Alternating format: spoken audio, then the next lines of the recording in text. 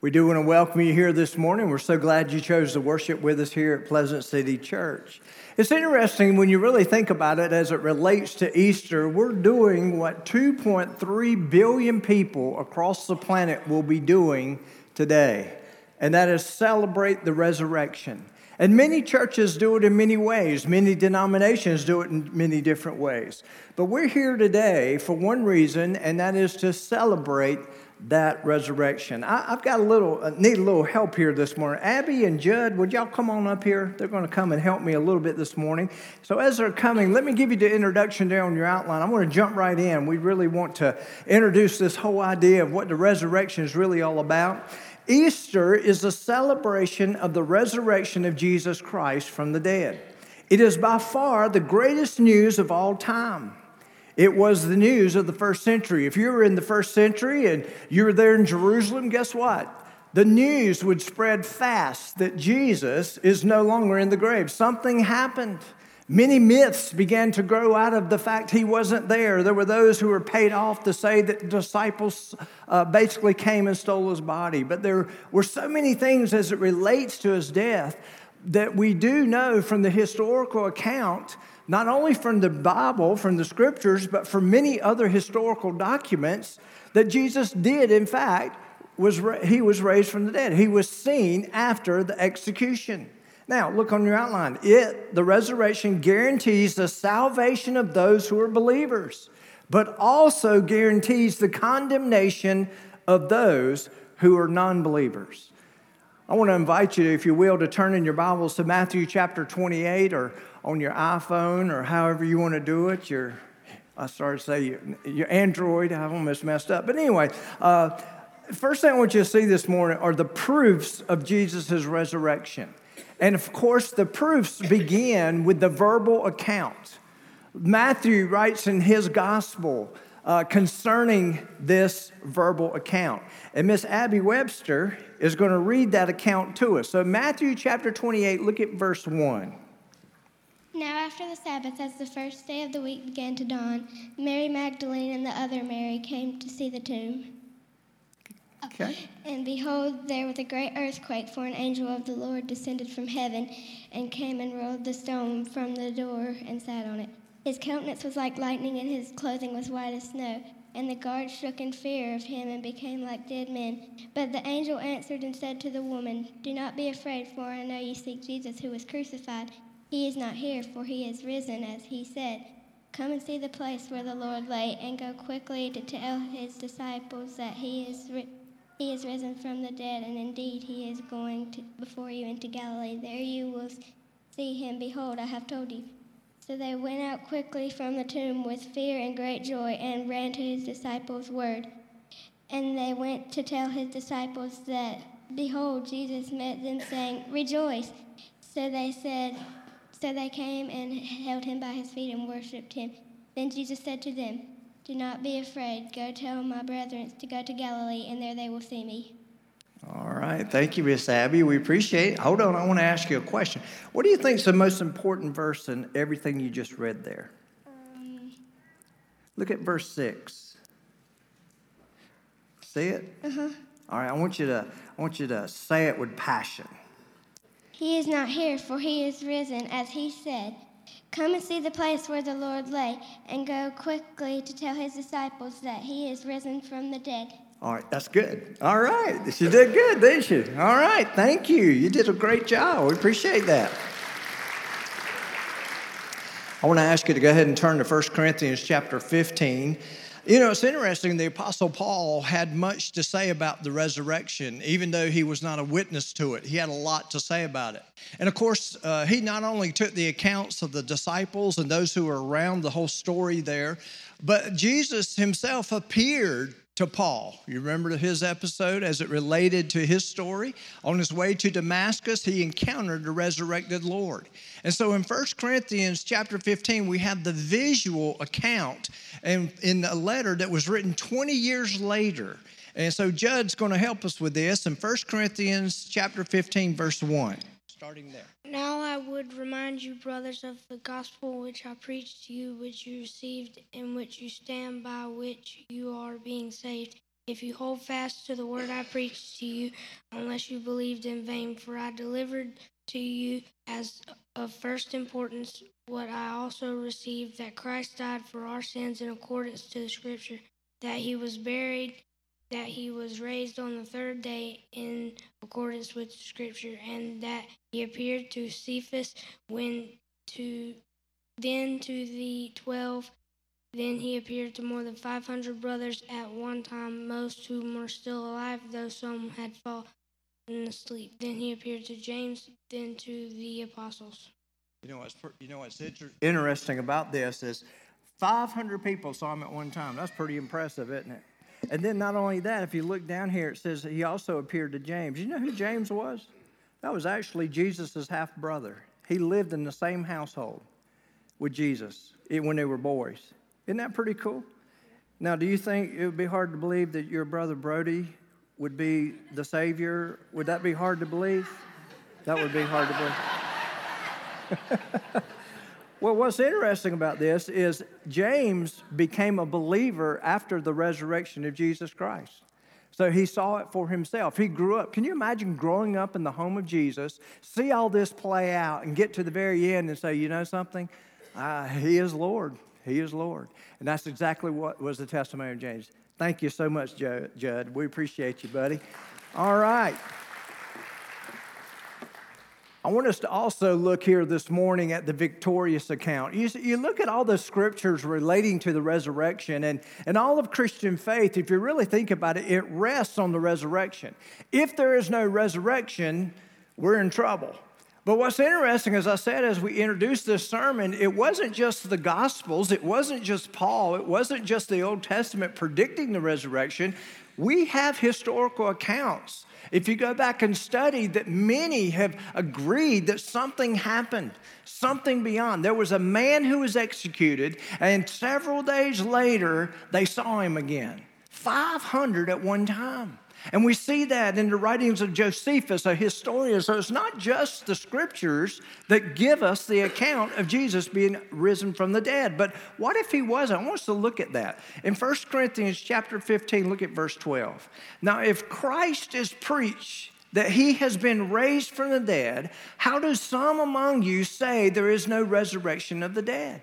And basically a letter written 20 years later, the story had gotten out. Many people were believing it, and that we were seeing this resurrection. And Paul asked the question, how is it some of you there believe there's no resurrection? How's that even possible? But if there is no resurrection of the dead, then Christ is not risen. And if Christ is not risen, then our preaching is empty and your faith is also empty. The word empty there means it contains nothing. It's foolish talk. But we know it's not. In verse 15, it says, yes, and we are found false witnesses of God, because we have testified to God, that he raised up Christ, whom he did not raise up. In fact, the dead did not rise, if you say that. For if the dead did not rise, then Christ is not risen. And if Christ is not risen, your faith is futile. That means it's useless, it's ineffective, it's pointless.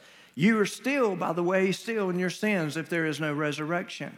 Then also those who have fallen asleep, that literally means those who have died in Christ have perished. If in this life only we have hope in Christ, we are of all men the most pitiable.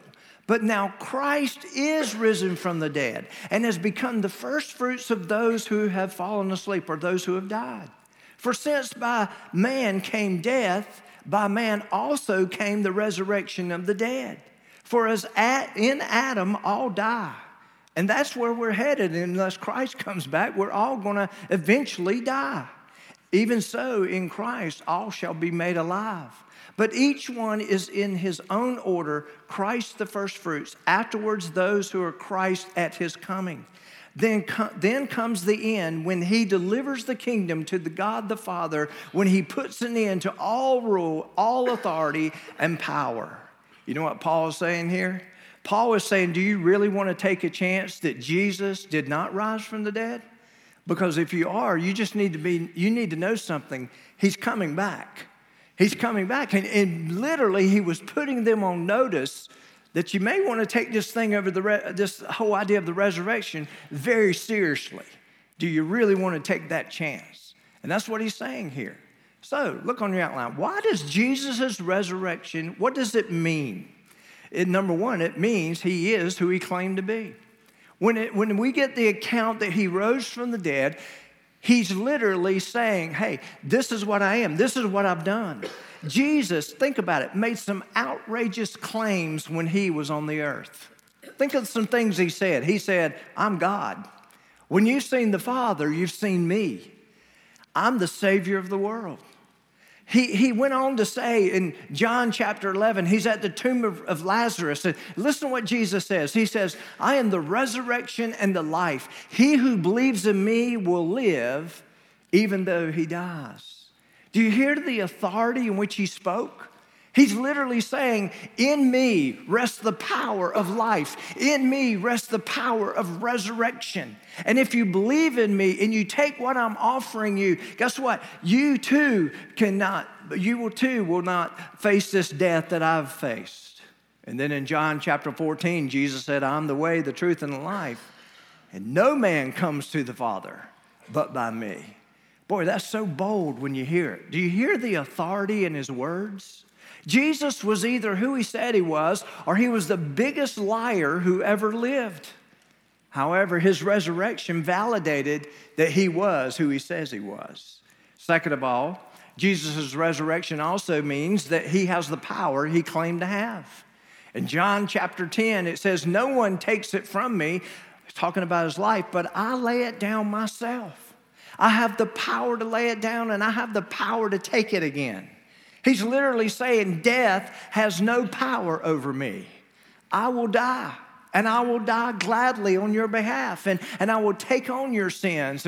But here's what you need to understand. I won't stay dead because I have the power over death. And of course, he's talking and referring to his resurrection.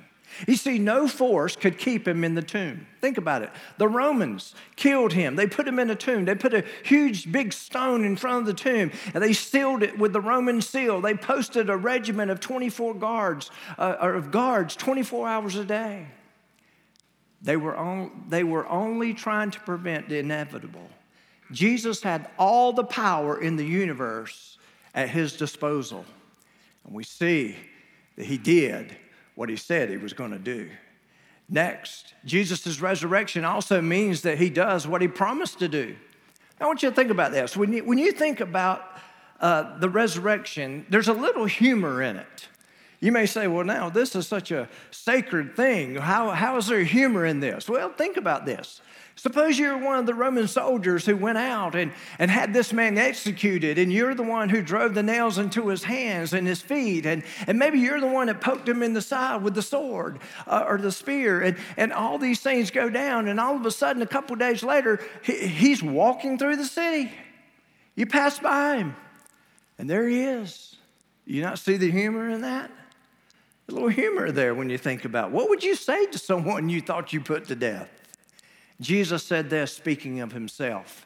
He said, they will mock me, they will scourge me, they will spit on me, they will kill me, but on the third day, I will rise again.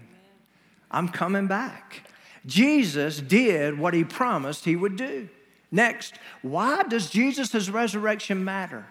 Why does it matter? Have you ever thought about that? Yeah, I've always heard there was a resurrection. I always heard that they killed him. I know about the cross. I mean, much jewelry is made out from the cross, and you see all these different things, but how can Jesus' resurrection affect me personally? How does that even happen? Well, first of all, your past can be erased.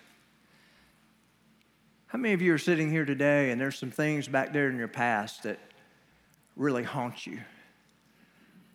I mean, you not only let your others down, you let yourself down with something maybe that happened years ago. Maybe you're just kind of at a loss. You're bound by your past. Maybe there's that issue of unforgiveness in your heart. I mean, think about that. Turn to Philippians chapter 3. This will be the last place I ask you to turn. I want to show you something about this new life that we can have as a result of the resurrection.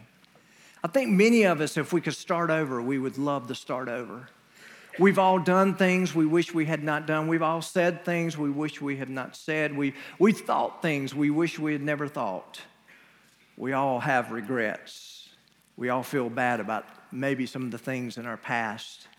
We all are carrying probably a measure of guilt and shame. In Colossians chapter 2, look here on the screen, it says, when you were dead in your sins, God made you alive with Christ.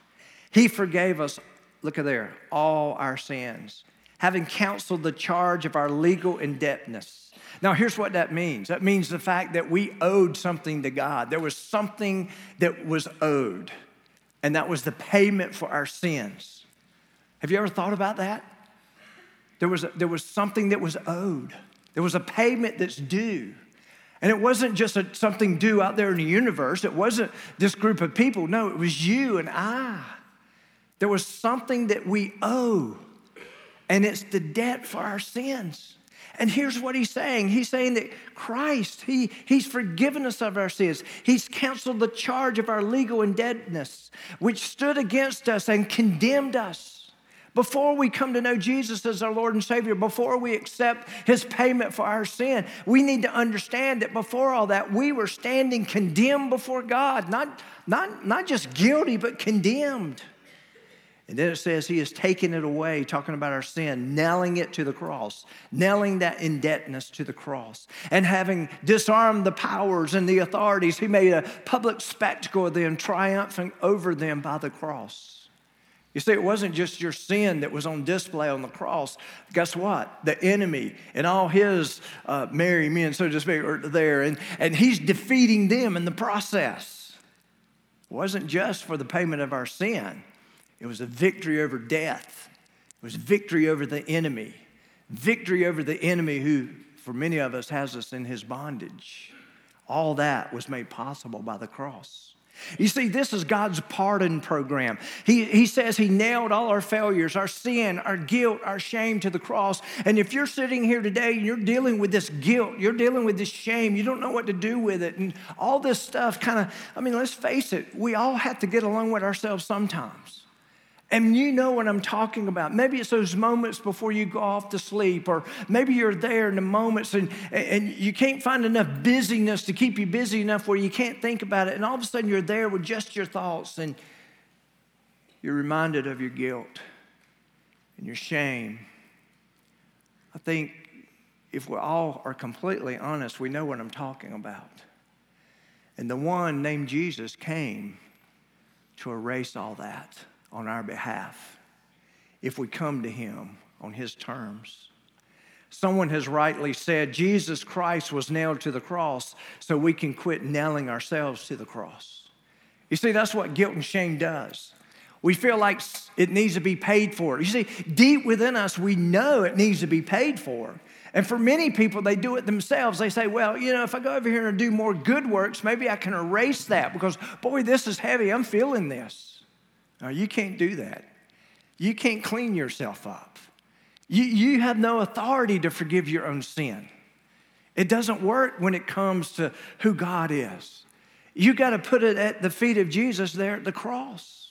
He wants to forgive our past. He says he wants to cancel every record of our sin debt. Because Jesus is who he says he is, our past can be erased. We don't have to go on carrying on a load of guilt. It's unnecessary. Listen to what Paul says in Romans chapter 8. He says, there is therefore now no condemnation to those who are, and here it is, in Christ Jesus. In Christ Jesus is just a phrase that says those who have come to Jesus in the terms he set forth by the Father set in terms for him. So in Philippians chapter 3, I want you to look at verse 7. It says this. Paul says, but what things were gained to me, those I've counted loss for Christ. There were those things that were in my past, those things that I thought somehow made me look good, those things that fed my ego, those things that seemed to cover the guilt and the shame that I was feeling. And he's saying, you know something, I counted those things for loss. They didn't work. Yet indeed, I do count all things lost for the excellence of the knowledge of Christ Jesus my Lord, for whom I've suffered the loss of all things, and count them as rubbish, that I might gain Christ. Verse 9, and be found in him, not having my own righteousness, which is from the law. Paul is basically saying, you know something, before Christ came along, I had my own set of pursuits. There were some things I wanted. There was a path I wanted to take, and it was something I wanted. But Paul said, you know something, all that ended when I met Christ. And I realized he was the Savior, the one that could literally save me from myself. It says, but that which is through faith in Christ, the righteousness which is from God by faith. So here it is. How can Jesus' resurrection affect you personally? That past that you've been carrying along for so long can be erased. You say, it seems so simple, so simplistic. Really, how can I pay for it? You can't. You can't. You got to let him pay for it. You got to trust him to handle it. Not only can your past be erased, but your present can be handled. Talking with a lot of people over the years as a pastor, there seems to be a theme to many people's lives, and maybe this is a theme to your life. Some say, I feel my life is out of control. I feel powerless to change my situation. I feel powerless to break a bad habit. I feel powerless to get out of debt. I feel powerless to manage my time and my schedule. All these things seem to be out of my control. You see, what we need in us is a greater power than is what in us. And we need to realize that we were never meant to live this life in our power. God wants to have a relationship with you. He wants to go with you through those times. He literally says that. We just have to invite him in. Philippians chapter 3, look at verse 10. Paul said that I may know him. The word know there is not just a bunch of information about him. It's that whole idea that he wanted to experience him. He wanted to experience him and the power of his resurrection. He's literally saying, I want to experience him. I want to have a life of victory that he can give me. And then he says, in the fellowship of his sufferings, being conformed to his death. And I want my life to have purpose. Verse 11, if by any means I may attain to the resurrection from the dead, not that I've already attained or already perfected, but I press on. Paul says, you know something? I found it within myself. I can never measure up. I can never get where I desire to be. It seems to always come up short.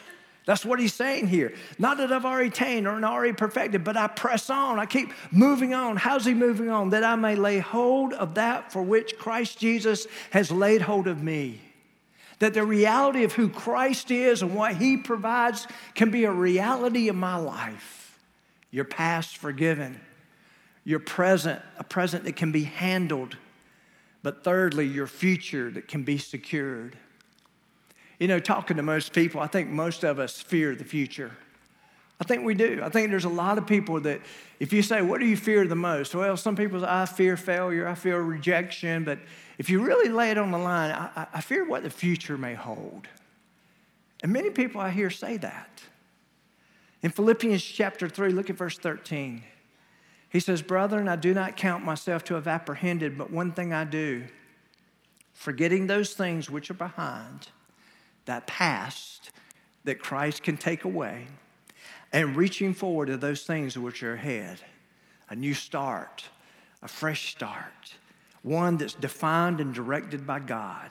And then in verse 14, he says this, I press toward the goal for the prize of the upward call of God in Christ Jesus. Coming to him on his terms. Jesus said, I've come that you may have an abundant life. Paul says in 2 Timothy chapter 4, this is the last letter we believe he wrote just before his execution. Here's what he says. He says, I've fought the good fight. I've finished the race. I have kept the faith. He wasn't looking at his future with fear, even though he knew he was about to be executed. He looked at his future with expectation. And that's what the resurrection can guarantee us, an expectation that far exceeds our own death, but also reaches into eternity. One of the universal problems we all have is death. Everybody dies. You're probably sitting here today. Thank you for reminding me of this. You've given me coffee and donuts and took my picture, and now you're telling me I'm going to die. Let me just say this. I don't even really have to say it. It's a reality in all our lives. And it will be a reality. Think of this, y'all. Only a fool would go through life unprepared for something that they know is going to happen. And yet we get so busy with the here and now. We get so busy going back and forth. And we think the busyness, maybe it takes our mind off of it. We're still going to face that reality one day. It still hangs out there. And the resurrection is there to guarantee us that life can come after death with eternity in heaven. But we don't like to talk about it. A group of children were asked to write sentences about what they believed about death. Glenda, age 8, said this: when you die, they put you in a box and bury you in the ground because you don't look so good. Marcia, age 9, said when you die, you don't have to do homework in heaven, unless I guess your teacher's there too. Stephanie, age 9, said, doctors help you so you won't die, so you can pay their bills. The fact is, everyone or everybody has a deep, eternal longing to know what is going to happen after they die. Philippians chapter 3, look at verse 20. Paul says this, and there's an expectation of what he knows God's going to do in his life through Jesus. He says, for our citizenship is in heaven.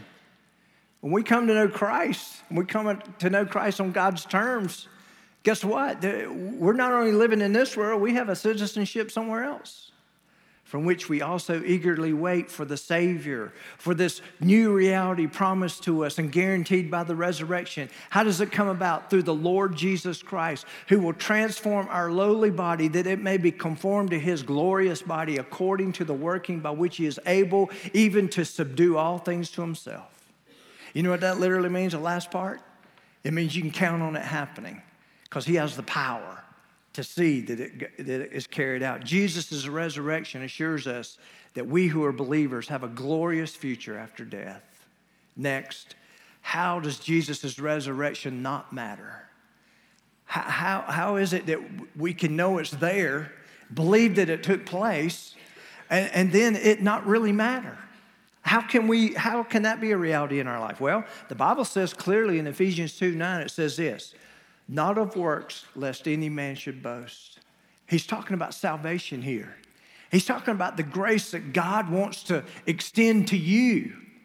And he's basically saying you can't work for it. You will never measure up in and of yourselves as it relates to this. And he's very clear here. So many of us have attempts to bypass the cross. I mean, think about this, y'all. God the Father sends his only begotten Son down to earth. He lives a sinless life. He becomes a sacrifice for sin. He's beaten nearly to death. He's hung on a cross.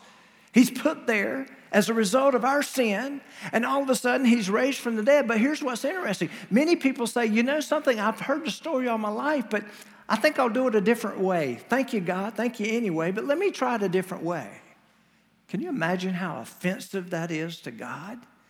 That his son was not good enough? That you think that wasn't good enough? Maybe I need to try this way or that?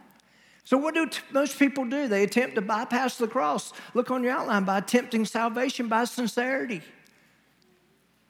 I've heard some say it doesn't matter what you believe. You can probably finish the sentence. As long as you're sincere. Can I tell you, that's just craziness? It really is. That is a message the world's putting forth. I know this sounds harsh. Did you know that Hitler was very sincere in what he did? Did you know he wrote a book, a complete work of how sincere he was and what he believed? Are you aware of that? He outlined every thought he had about what he believed, and he was so sincere that he put it out there, and hundreds of thousands of people believed it, and they became a killing machine as a result. They were very sincere about what they believed. But many people say, as long as you're sincere, God doesn't care about anything else. That's a lie. How about this? Attempt to bypass the cross, attempting salvation by service. Some people think I'm going to work myself to heaven. Man, God's done so much for me. I understand. And Christ, yeah, I know the story, but I'm going to choose. I'm going to just work. I'm going to just do good every time I can do good. Here's another one, tempting salvation by subtraction. Most people say that a Christian is a person that doesn't drink, doesn't smoke, doesn't cuss, doesn't cheat on anybody. They are trying to identify as a Christian by what they subtract out of their life. That still is a move to bypass what the cross represents and the resurrection guarantees. How about this? Attempt to bypass the cross, attempting salvation by ritual. You know, it's amazing in Cleveland County, and I'm not picking on Cleveland County. I think this is pretty much everywhere you go, you're going to hear this. But it seems like, especially here in Cleveland County, with so many churches around, you talk to someone, you begin to talk about faith issues with someone, and you don't even have to mention the church. But you know what most people say? Yeah, I know all that. I'm a member of such and such church. I was baptized in such and such church. I go to that church. I take communion in that church. Y'all, those are good things. They're great things. But a part of the provision of the cross, they mean nothing. They mean nothing. And we need to understand that. How about this? Attempting salvation by heritage. I can't tell you how many times I've heard this.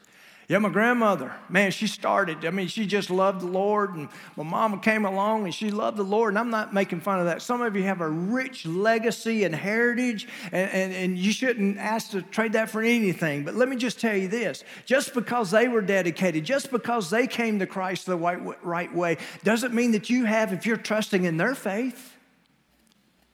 How about this? Attempting salvation by comparison. I can't tell you how many times, and this is a mark against the church too, however, where I'll talk to someone and they'll say, well, I'm just as good as anybody you got at your church. Matter of fact, I know some people in your church, and I'm better than them. That doesn't work either. So, how does Jesus' resurrection matter? It's not by attempting, but by accepting. I want you to think of this. Would you like to have every sin, everything you've ever done wrong, completely forgiven?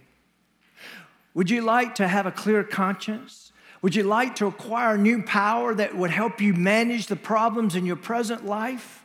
Would you like to have your future secured in a way that you really don't have to fear?